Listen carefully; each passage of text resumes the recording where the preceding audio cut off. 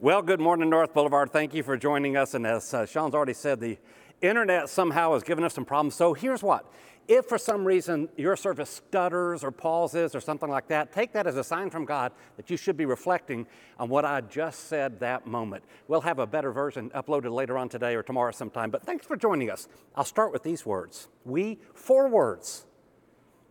We believe in you. It was the summer of 1981. I had just finished my sophomore year at Freed-Hardeman, studying to be a minister. I grew up in a family, we didn't make a lot of money. There were 7 of us, and Daddy worked hard, but we were probably on the lower end of the income spectrum. First part of my life, I lived in Antioch, Tennessee, out of Nashville, and then the second part in Smyrna. No one in my family tree had gone to college, and I really didn't think I was going to be able to go. I've told you the story. Someone encouraged me to ask other churches in Rutherford County to help me out, which 7 of them did, and I'm forever in their debt. One of those was the Science Hill Church of Christ in Reederville, close to Reederville, between Kittrell and Reederville. And in the summer of '81, they asked me to come and do an internship with them. And I was thrilled. I had no idea what to do. Even up to that point, I still really never thought I would actually get to be a minister. I'm not sure why. I just didn't really believe in myself. I thought, well, something will go wrong. I'll never make it. But all summer long, that church treated me royally. They didn't even give me a job description. James Hale, who was a basketball coach at MTCS at the time, he was also their lead preacher. So he would do the sermons, and they just said, I remember one of the elders telling me, when I got there, I said, what do I do? He said, walk the streets and invite people to church, that's what I did for the whole summer. I think I knocked, and I'm not making this up, on every door between Rutherford Boulevard and Woodbury. And by the way, for those of you who think knocking doors doesn't matter, I baptized 5 people that summer by knocking on doors. The church invested in me. People were just super generous. Roy Arnold lived on the old Woodbury Highway, and I remember him calling me over one time and saying, I'd like to paint your car. My car had 3 colors on it because I had bought it with $250, which is all I had. And I just said, I don't see why you need to do that. Years later, I realized he probably was embarrassed that I was driving the car, but it was just so nice. So he just gave me $250 and said, do what you want to do with it, which was an enormous sum to me. I remember a welder at the Science Hill Church of Christ, Robert Lehue. So I think Lehue Welding's still up there. One time he just came up to me and said, I just so appreciate what you're doing. I want to give you a gift. And he handed me a $100 bill. And at the age of 20 years old, I'd never seen a $100 bill. I held onto that thing for, a week or so. But I asked him, what do you want me to do with it? He said, I don't know, take your girlfriend out. Well, Julie and I were already dating at the time, and I probably got 20 dates out of that $100 bill, just loving on her. But right towards the end of the summer, I was riding around with one of my favorite all-time people, Bud Mitchell of Bud's Tires. Bud was such an encourager to me. He later became an elder. At the time, he was just a really active member on the track to become an elder. In fact, he became an elder while I was there. Bud would take me around. He never let me pay for gas. He would always put gas in my car. He replaced the tires on my car. He just constantly encouraged me almost every day. I would have lunch with Bud and Kay. And right towards the end of the summer, still really insecure in who I am, I'm telling this story for a lot of reasons, by the way. One of them is I just want to love on the people who loved on me. But I want my kids to know that this is what people did for me. Towards the end of the summer, I said to Bud, why are y'all so nice to me? And, he's got a great sense of humor. And almost always he would have responded with humor. But this one time he was serious. And he looked at me and he gave me the 4 words that I have played over and over and over again in my head since 1981. He said, well, David, we believe in you. Every time I've gotten discouraged or, thought about giving up, or when I felt down or fearful in ministry, I've gone back to those words, we believe in you. It's really amazing how much power our words have for one another. Proverbs 18 and verse 21 says, the power of life and death are in the tongue, and those who love it will eat its fruit. We really do have the power of life and death in our tongues right now. So I'm going to keep the lesson relatively short again, but I want to make sure you know who I'm talking to in this lesson. So let me just address a couple of relationships. Parents, I'm talking to you in your relationship with your children. If you've got children, no matter what their age is, even if they're grown up and moved out, I'm talking to you today. Husbands, I'm talking to you about your wives. And wives, I'm talking to you about your husbands. Children, I'm talking to you, no matter what your age is, about your parents. And small group leaders, I'm talking to you as shepherds of a flock. I want us to think today, how can I use my words to give life? I don't want us to underestimate the pain that a lot of us are in right now in the middle of this, our 7th week of congregational exile, of the pandemic, the shutdown. I've been calling, a lot of the leaders here have been calling and doing wellness checks on you guys. I've probably called 70 or 80 of you so far. I'll say this, most of you are in a really good mood. Here's the cool thing about being in a pandemic and a lockdown. People answer their phones. I'm getting to talk to a lot of you right now. It's actually encouraging. And your optimism is very inspiring to me. But I understand that even behind a lot of the optimism, there is some pain. There's anxiety. Bouts of depression are worse now than they were 7 weeks ago. A lot of our relationships are feeling strained right now. I want to say this, if you're a small group leader, do not underestimate the feelings of isolation that people in your group are experiencing right now. Many people are feeling lonely. Julie and I have been talking about this. We've not slept all that well lately. I'm feeling inspired. I don't feel all that anxious on the surface at least, but there must be some deep anxieties in me. There are a lot of sleep disorders, insomnia right now. I've had bad dreams. Some of you probably had bad dreams. In fact, I've heard some of you tell me that you've been having a lot of bad dreams lately. There's just a lot of anxiety in the air. And we have the power, the book of Proverbs says, in our tongue to offer life and death. So here's the deal. In the middle of people's pain, God has given us a wonderful tool for building one another up. It's called encouragement. And I want us to consider it for the next 15 or 20 minutes. The text is 2 Corinthians, the first chapter. I'll read it in two sections. So 2 Corinthians chapter 1, verses 3 through 4a, and then we'll go back to 4b to 5. So just listen to what Paul says. Praise be to the God and Father of our Lord Jesus Christ, the Father of compassion and the God of all comfort. By the way, let me just pause. Let me finish it, and then I'll pause. Who comforts us in all our troubles. I'm going to stop right there. So the word that's translated comfort in most English translations is a Greek word that just means to encourage someone. Actually, the word comfort, the English word comfort, comes from Latin terms that means to give people fortitude, to fortify them, to help them be strong. I like the word encouragement better because it just has built into it the idea that with my mouth, with my words, I have the ability to give you courage, and you have the ability to give me courage. And so Paul says God is a God of all encouragement, that God encourages us. And I want you to think just for a second about all the ways that God encourages us, how God offers us hope, how God offers us peace, how in the midst of suffering you can turn to the Word of God, to a psalm, for example, or maybe a poem in the New Testament, and find great comfort. That God's job is that of encouragement. I just want to say there's enormous power in encouragement. Again, we all know this. But I've thought a lot this week about all the encouragement I've received. I think, so the office, we hope to open the office up in a week or so. But I've been working a lot from home, not fully, but a lot from home. And it's given me a lot of time just to think about the kids are grown. And I've looked back on my life a lot more. I'm 59 and all that sort of stuff. As I look back, I just think almost every turning point in my life, there was someone there who encouraged me, who just said the right word. And how many times I probably would have liked to have had an encouraging word that I didn't have one.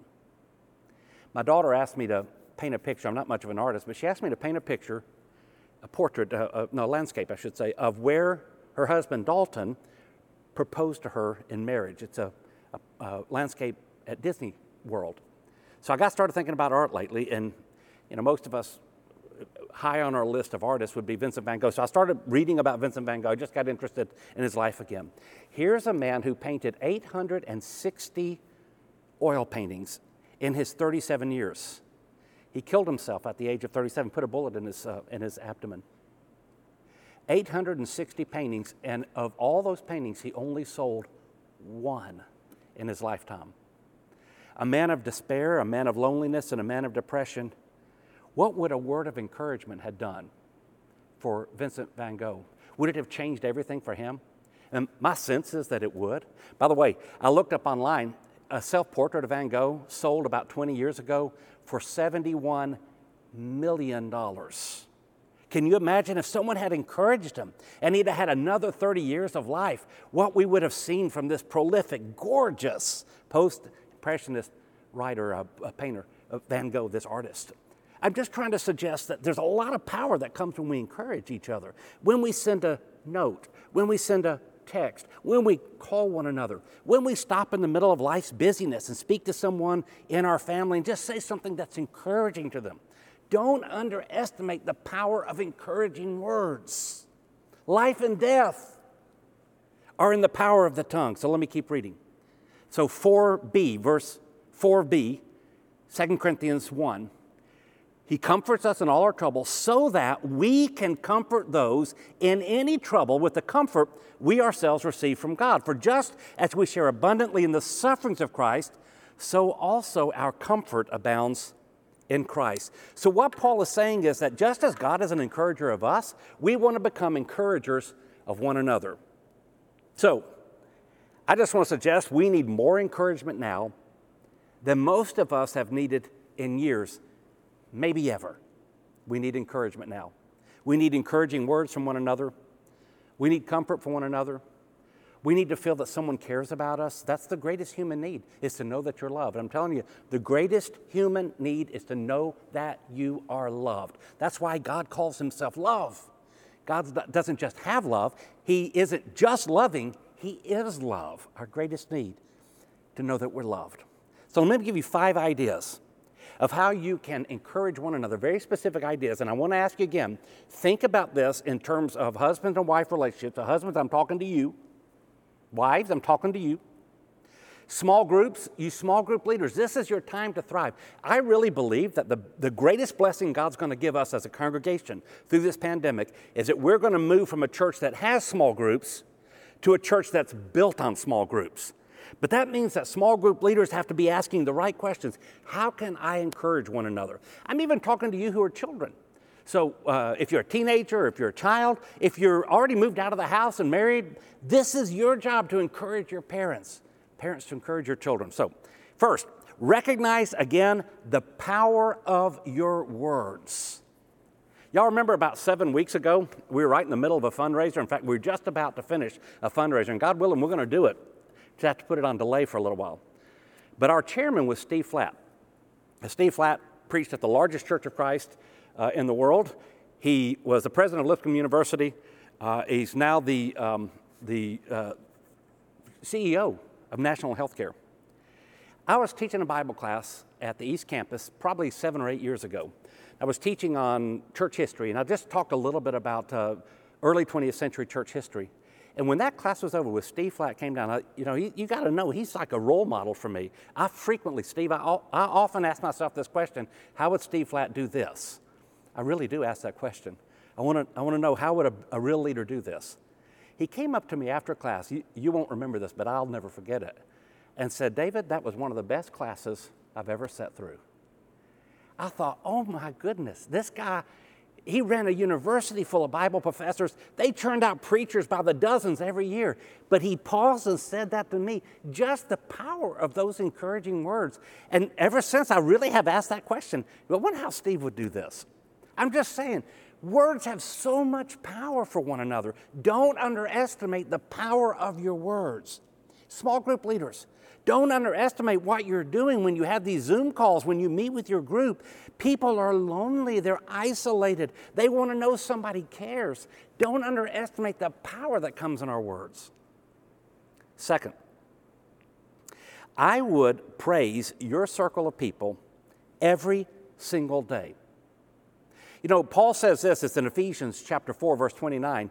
He says, let nothing unwholesome, that's how some of the translations say it. It's actually a word that is often translated rotting. Let nothing that leads to rot or decay come out of your mouth, but only that which builds one another up. You see, words are like bricks. Words are like bricks. You can use bricks to build a wall and divide people, but you can also use bricks to build a fantastic edifice, a fantastic home. Let's use our words to build one another up. You do that oftentimes by praising people. So let me say this about praise. There are two things I want you to know. The first thing I want to say is that find something specific to praise people for, and it puts your praise on steroids. So it's one thing to say, hey, you did a good job with that meal last night. Julie's been cooking some great suppers. It's one thing to say, it's warm up here. I hope that's the part that skips, the part where I wipe my forehead. It's one thing to say you cooked a good meal. It's another thing to say, hey, what kind of cheese did you put in that? That was really good. No kidding. Just that subtle shift suddenly makes the whole compliment a whole lot richer. Find something specific to say, wow, when you did this, it was awesome. It was amazing. Name something specific when you praise. And the second thing I want to say is when you praise in front of other people. Oh my goodness, when someone praises you in front of someone else, it triples, it just squeezes all the juice out of what you get from that act of praise. So this past Wednesday night, we were meeting in the elders meeting, a Zoom elders meeting. It was really just a good meeting. The elders meetings sometimes are really stressful because the problems that come into an elders meeting are often stressful problems. But our elders are just such generous and sweet, very loving men. I mean, we need to just open them up at some point. Elders, y'all think about that. But I wish everybody could see what I get to see. And this past Wednesday night, several of them they just said some really nice things about me. And to have someone say something nice about you in front of everybody else just makes it so much richer. When you praise people, look for something specific you can say. So small group leaders, look for something specific you can say. Say, that was not only a good answer, but that answer really gave me a lot of insight into this text. Find something specific, and second, do it in front of people.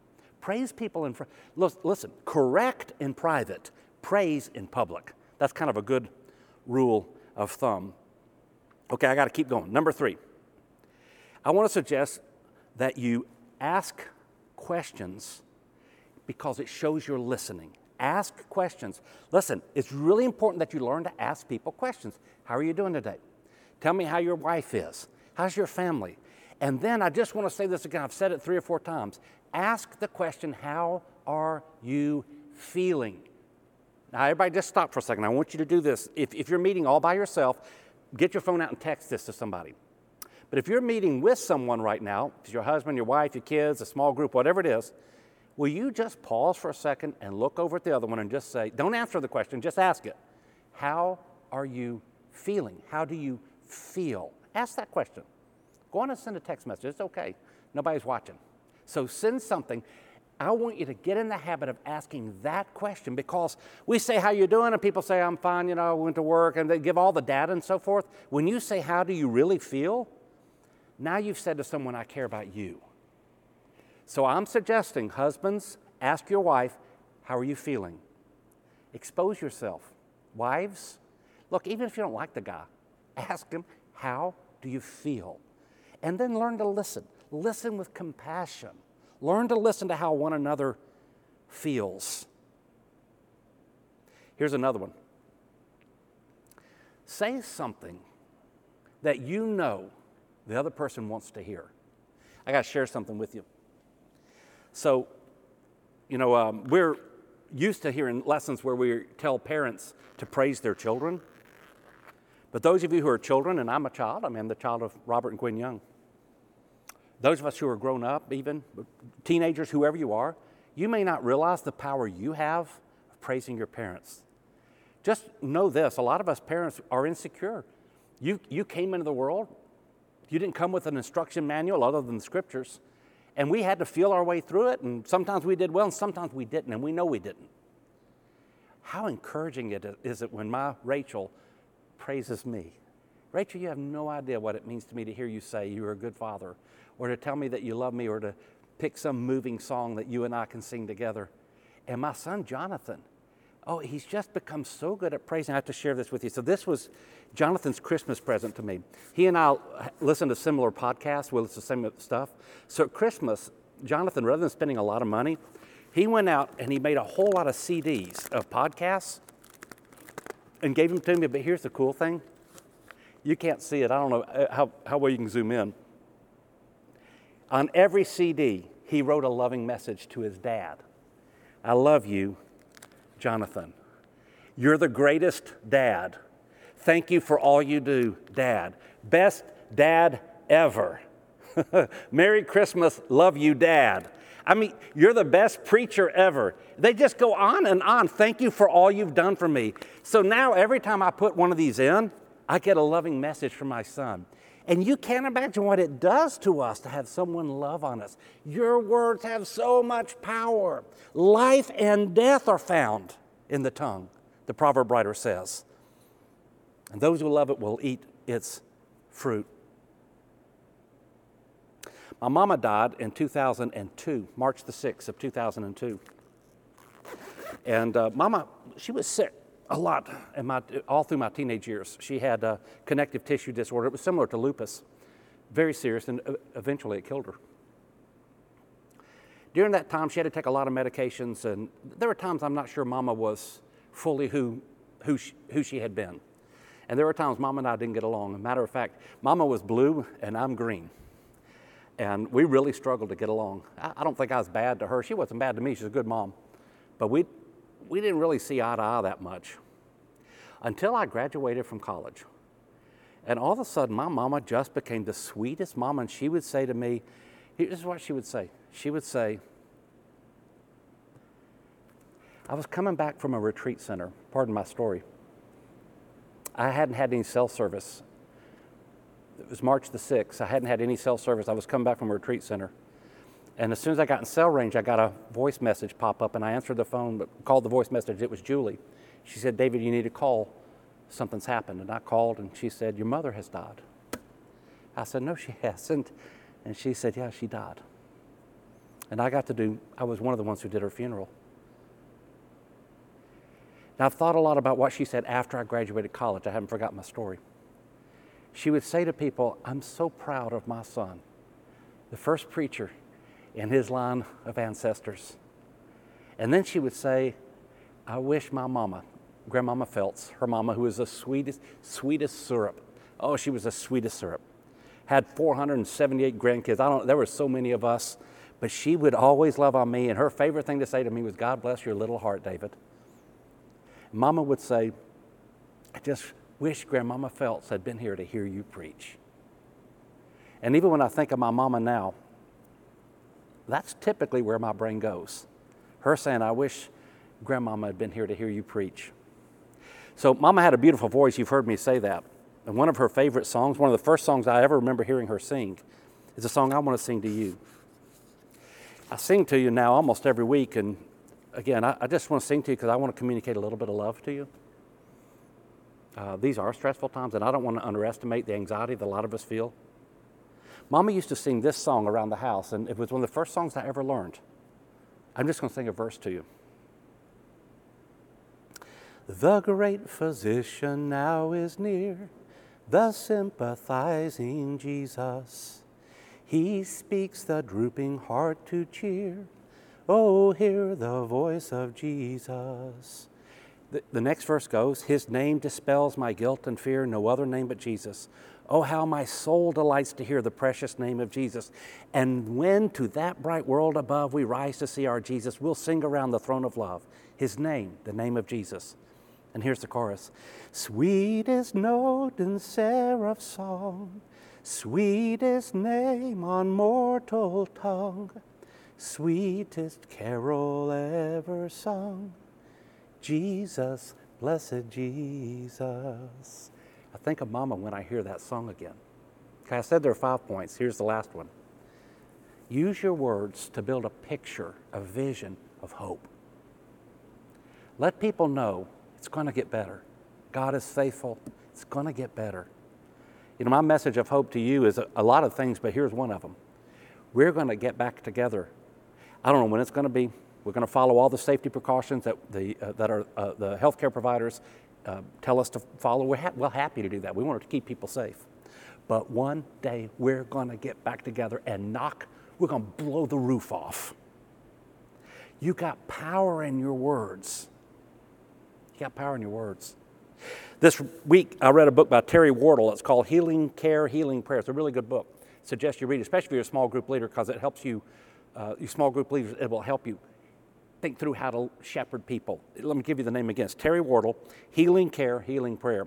He tells a story in there that I want to end with.